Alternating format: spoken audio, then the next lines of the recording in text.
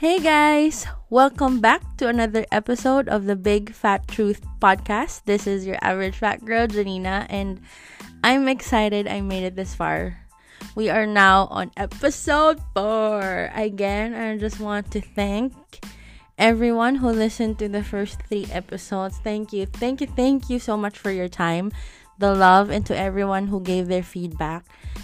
Jai, Rads, Eka, Yok, Miss Janie, Aya, and my co-podcasters. Check out Trading and Everything podcast with Jan and Jamie. They are funny as hell, so check out their pod. Thank you for your feedback. I will try to improve. I just haven't figured out how to edit yet. I am completely dependent on Anchor. That's where I record and upload everything. If you don't know what Anchor is, visit their website or try to download their app. It's anchor.fm. You can find out more. You can also leave me voice messages there, and I can feature those on my next episodes. If you want, we can try it. Just type in anchor.fm/the big fat truth. So we can simulate a conversation or a Q&A, if you will. Just try it. So, yeah, eventually I will grow out of that and edit. I don't know when, but no promises. But I will improve. There's no way but up. Okay, anyway, it's enhanced community quarantine or lockdown day 30. I think, if I'm not mistaken, but it's been a month. I'm doing good, I think. Trying to stay sane despite the circumstances. I hope you are doing good too. I know people are saying you should be productive, improve on yourself, pick up a new hobby or whatnot. If you're like me, you're not really motivated right now. You're just trying to relax, you want a grip of normalcy, and you want to pretend you're in control even though we are right smack in the middle of something we have no control over. That's okay too. That's okay, completely okay. Don't put too much pressure on yourself. Stay at home, wash your hands, flatten the curve. You're already doing your part and it's okay. Anyway, you might be wondering what our topic will be for this episode. You probably already saw the title, Lotions and Potions. I'm keeping my word from the first episode, and I will be talking about my career and my industry. So maybe a little story time, if that will interest you. So, as some of you may already know, I'm a registered nurse in the Philippines, and unfortunately, this was not my original plan. I did not want to be a nurse. And my first real actual paying job was as a dance exercise instructor. Group exercise, like similar to Zumba. I don't know if you're familiar with that, but it's called Body Jam. It's under Les Mills, and I used to teach that in fitness first clubs or gyms here in the Philippines. So even at a very young age, I already found my passion in dancing. And to be honest, the young Janina really wanted to be Beyonce's backup dancer.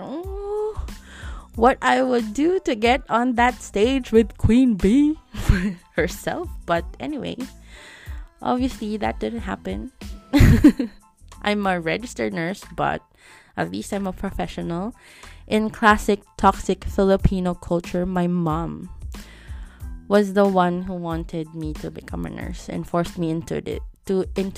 And it was nursing or nothing. So I did that, and unfortunately, when I finished college and passed the licensure exam, there were already too many nurses here in the Philippines and not a lot of jobs to support us. And, it was crazy. I tried to apply in hospitals, but in the really big, really good hospitals, you have to pay just so they can take you in for training. And then after your training, it's not even a guarantee that you'll be hired. And it's crazy. That's crazy. I mean, I tried. I went, so I kind of had a break for a year.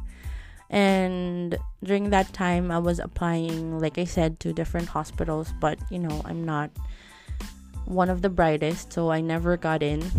not to one. I mean, it was competitive. And, I was a below average student. I was just passing. And, because it wasn't my passion. And it really showed. But during my break, I went with my cousin to a province where kind of did medical missions. And, just by going with her, I got a nursing job there. I was an OR nurse, operating room nurse, focusing on OBGYN. But of course, still got thrown around. So I still got to experience handling medical cases, surgery, and normal everyday cases. So it wasn't just OB, but I had really good exposure there, and it was a district hospital with a 60-bed capacity. But it wasn't always just 60 patients, and it was crazy. And I really learned a lot from that experience. I lasted for almost 3 years until the same cousin that referred me there referred me to a new job in the city near where I live now. And the position was for a quote-unquote medical safety scientist. Wow, right? I mean, a scientist? Really? I wasn't sure about it, but I submitted my CV. I tried. I tried it. I didn't know what it was about.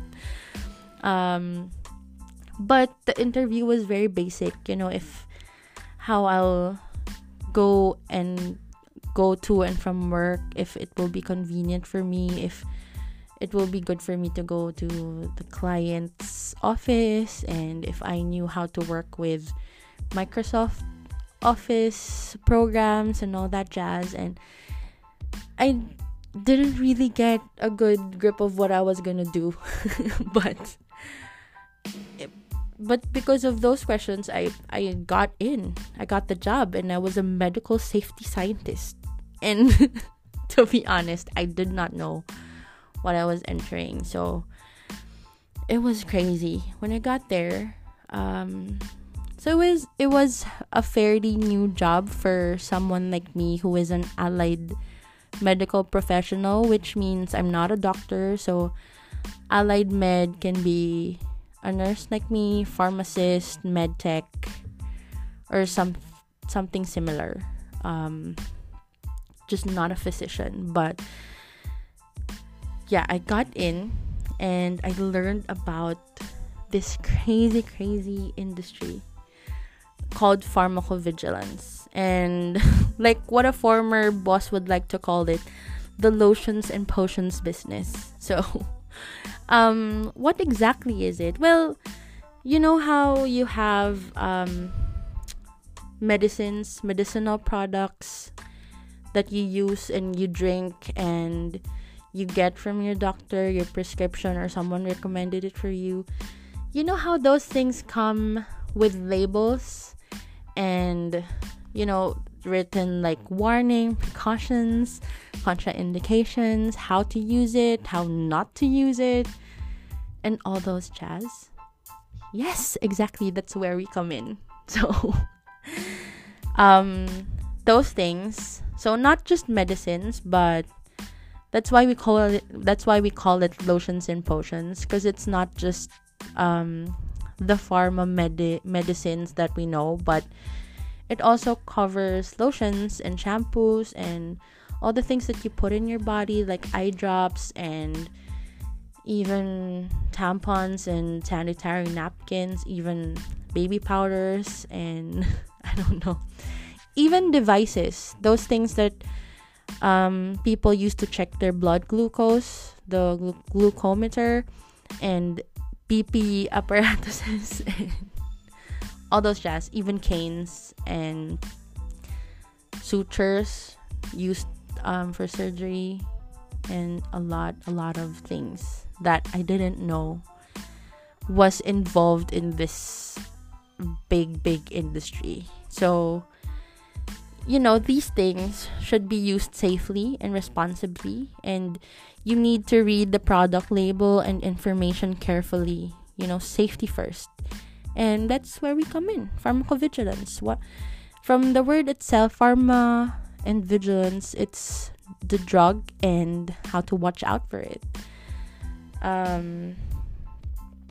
Before all those things end up in your doctor's prescription, your medicine cabinets, and pharmacies and groceries, it had to go through so much testing and observation. So, where I am focuses on patient safety. So, even before those things hit the market, we already collect data for it. So, like new drugs, first we test it in vitro, so it's in test tubes and petri dishes and all those jazz in labs. So if it works, if has an effect on something, they get tested into known organisms and allergies and stuff like that. So it goes through non-clinical testing, so it can be on animals. I know some are against animal cruelty, but it's kind of a must, especially with really toxic ingredients. So you cannot just give it to humans and hope that it cures coronavirus, So it goes through a lot of testing and research, and every ingredient, everything that's inside a medicine needs to be tested individually, even the coating, even the coloring and all those things. So and then if it's kind of safe, well, it should be safe, and it's still kind of have a foreseen benefit, like we can really say that this will have a certain effect that will be beneficial, then it can be tested on humans, and then it will start slow, like a phase 1 clinical trial with just a few people. And then it should be maybe healthy individuals that can withstand whatever it is that's being tested. And then phase 2 with a little more subjects with maybe a specific disease or a specific target population. And then phase 3 with even bigger population, and so on and so forth. So it takes years. I mean, I'm telling you, I wanted to talk about it because it's a little significant with what's happening now, that we are really hoping for a vaccine for COVID-19, and I want to hope it's gonna come anytime soon, but I know the process will be long, and it has to be evidence-based that it's safe and that it will work. So and then we analyze the benefits and the risks, and if there are known risks that will be identified, we develop measures to minimize those risks, so we can make sure that the foreseen benefits can outweigh them. And that's where the product labels and information come in. We make sure that people know how to use it and how not to use it, and what to avoid and what not to mix with it, and stuff like when you're using anti-allergy meds, they tend to make you drowsy or sleepy, so the label will tell you not to drive or not to go out or do to use like heavy machinery, because it will be very dangerous, because you can feel drowsy anytime, those things. So we try and do everything we can to let people know that yes, this will work, but you have to follow the label, and you have to drink the right amount, or put on how much and how many times a day. It's kind of specific, and this is very valuable to all who prescribe, recommend, and use whatever treatment or product it is. And maybe you don't read those things anymore, especially for drugs that has been established for years and years and years, like paracetamol. We know how it works, how to use it, how much we need to drink. But for those new emerging medications, we really, really need to do it, and we have to be strict about it. And we can't not go through the process, because we have to make sure that it works and that it's safe. And you think that's it. You already have the paracetamol in your hand and you can drink it. Our work doesn't end there. Even when those products have already reached you, the consumers, us who buy the products, the pharmacovigilance community still continue to monitor and make sure that the information is up to date. So we read articles, news articles, even published scientific articles. Those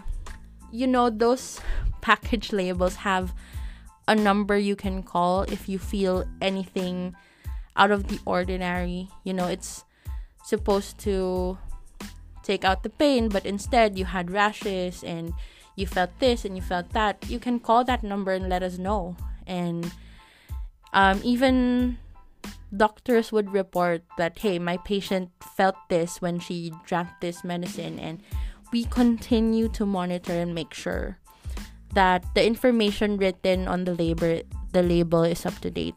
And there's a global database, pharmacovigilance database, and the information for every product, every drug, every device is regularly shared there, to the company, the pharmaceutical companies, to other colleagues, and to regulatory authorities like EMA, FDA, if you're familiar with that. So it's regularly shared with everyone that,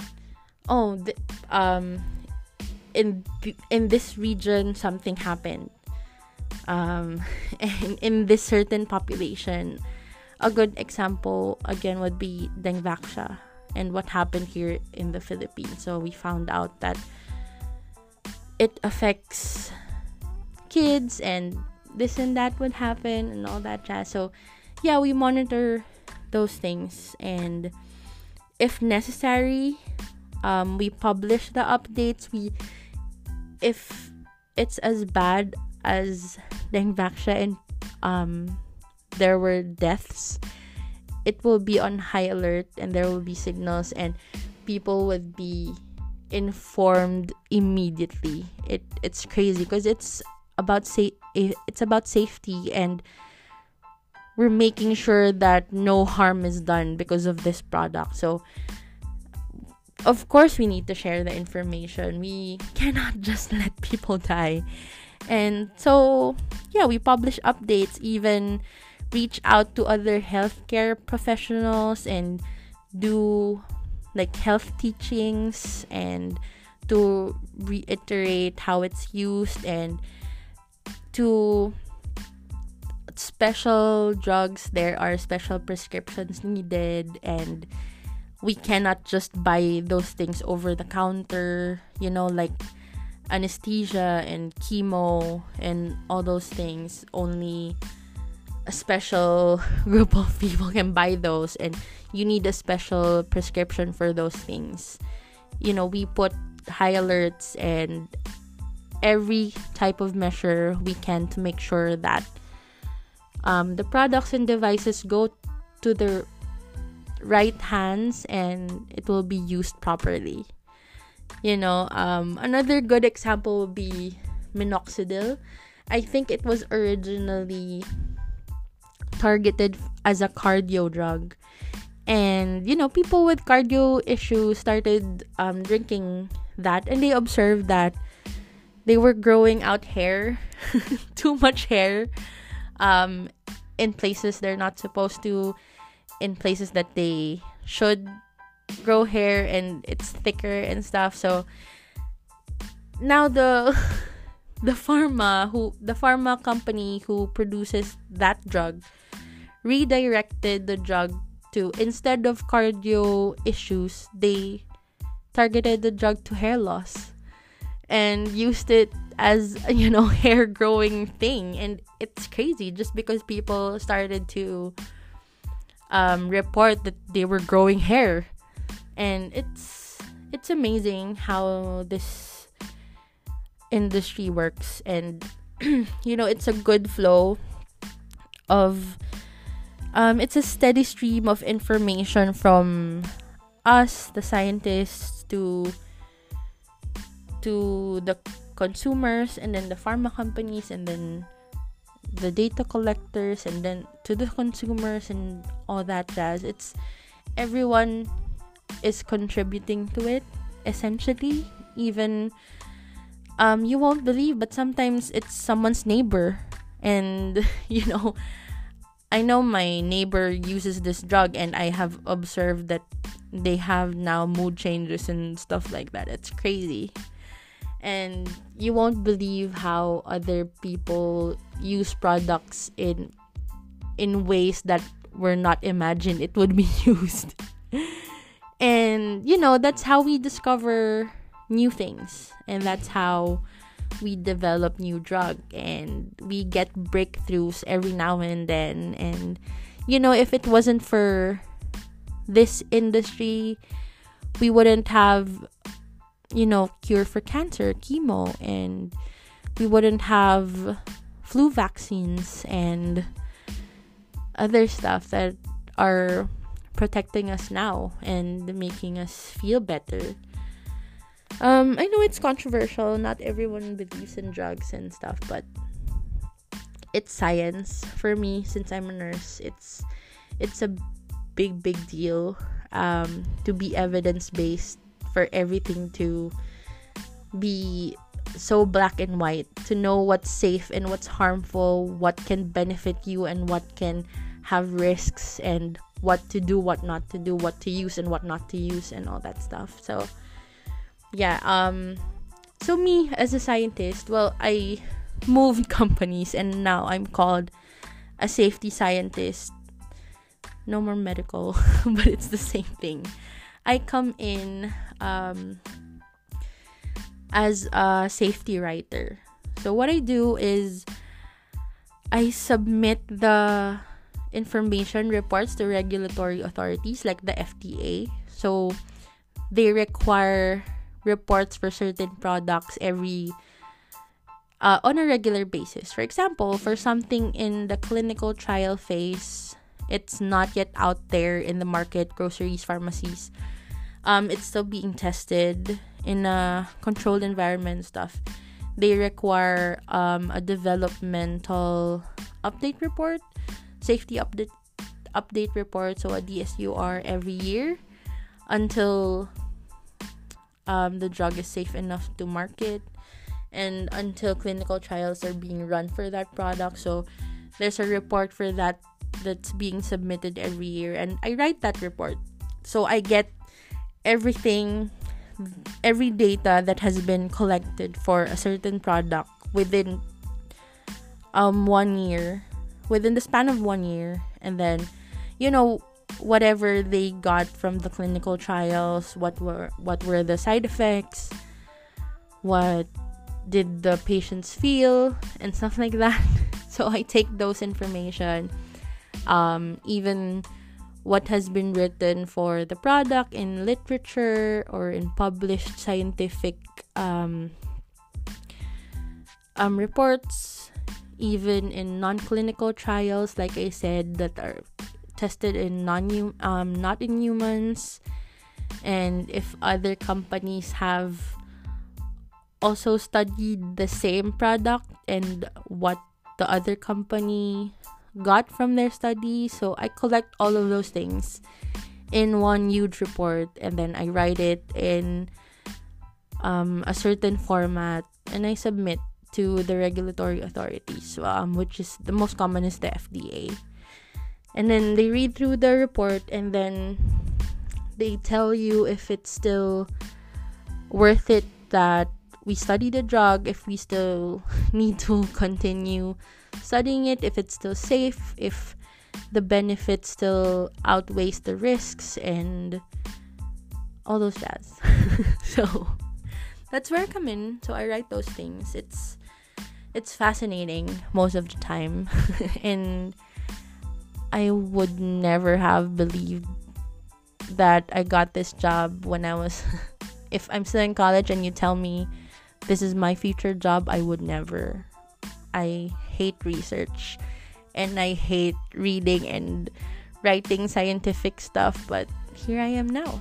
So I would like to believe that I'm still making a difference and I'm still saving lives, even though I'm not in the front line, because I think our job is still important, because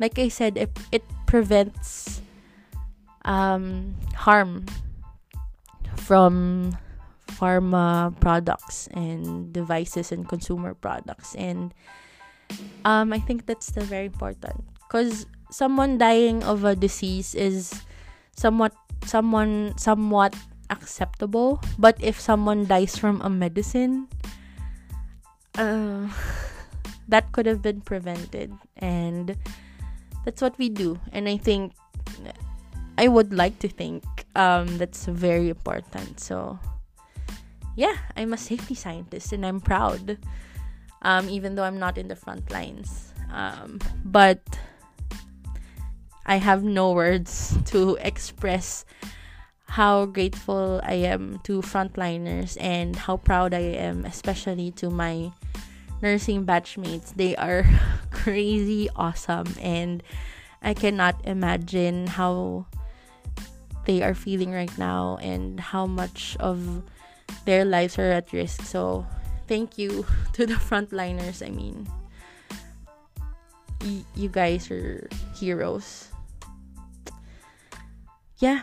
So what's your career? I mean, you can tell me about what you do, or if you have questions about what I do, and if you have suggestions about my next topic, because really I had to rack my brains out for this. I really planned on talking about this, but not now.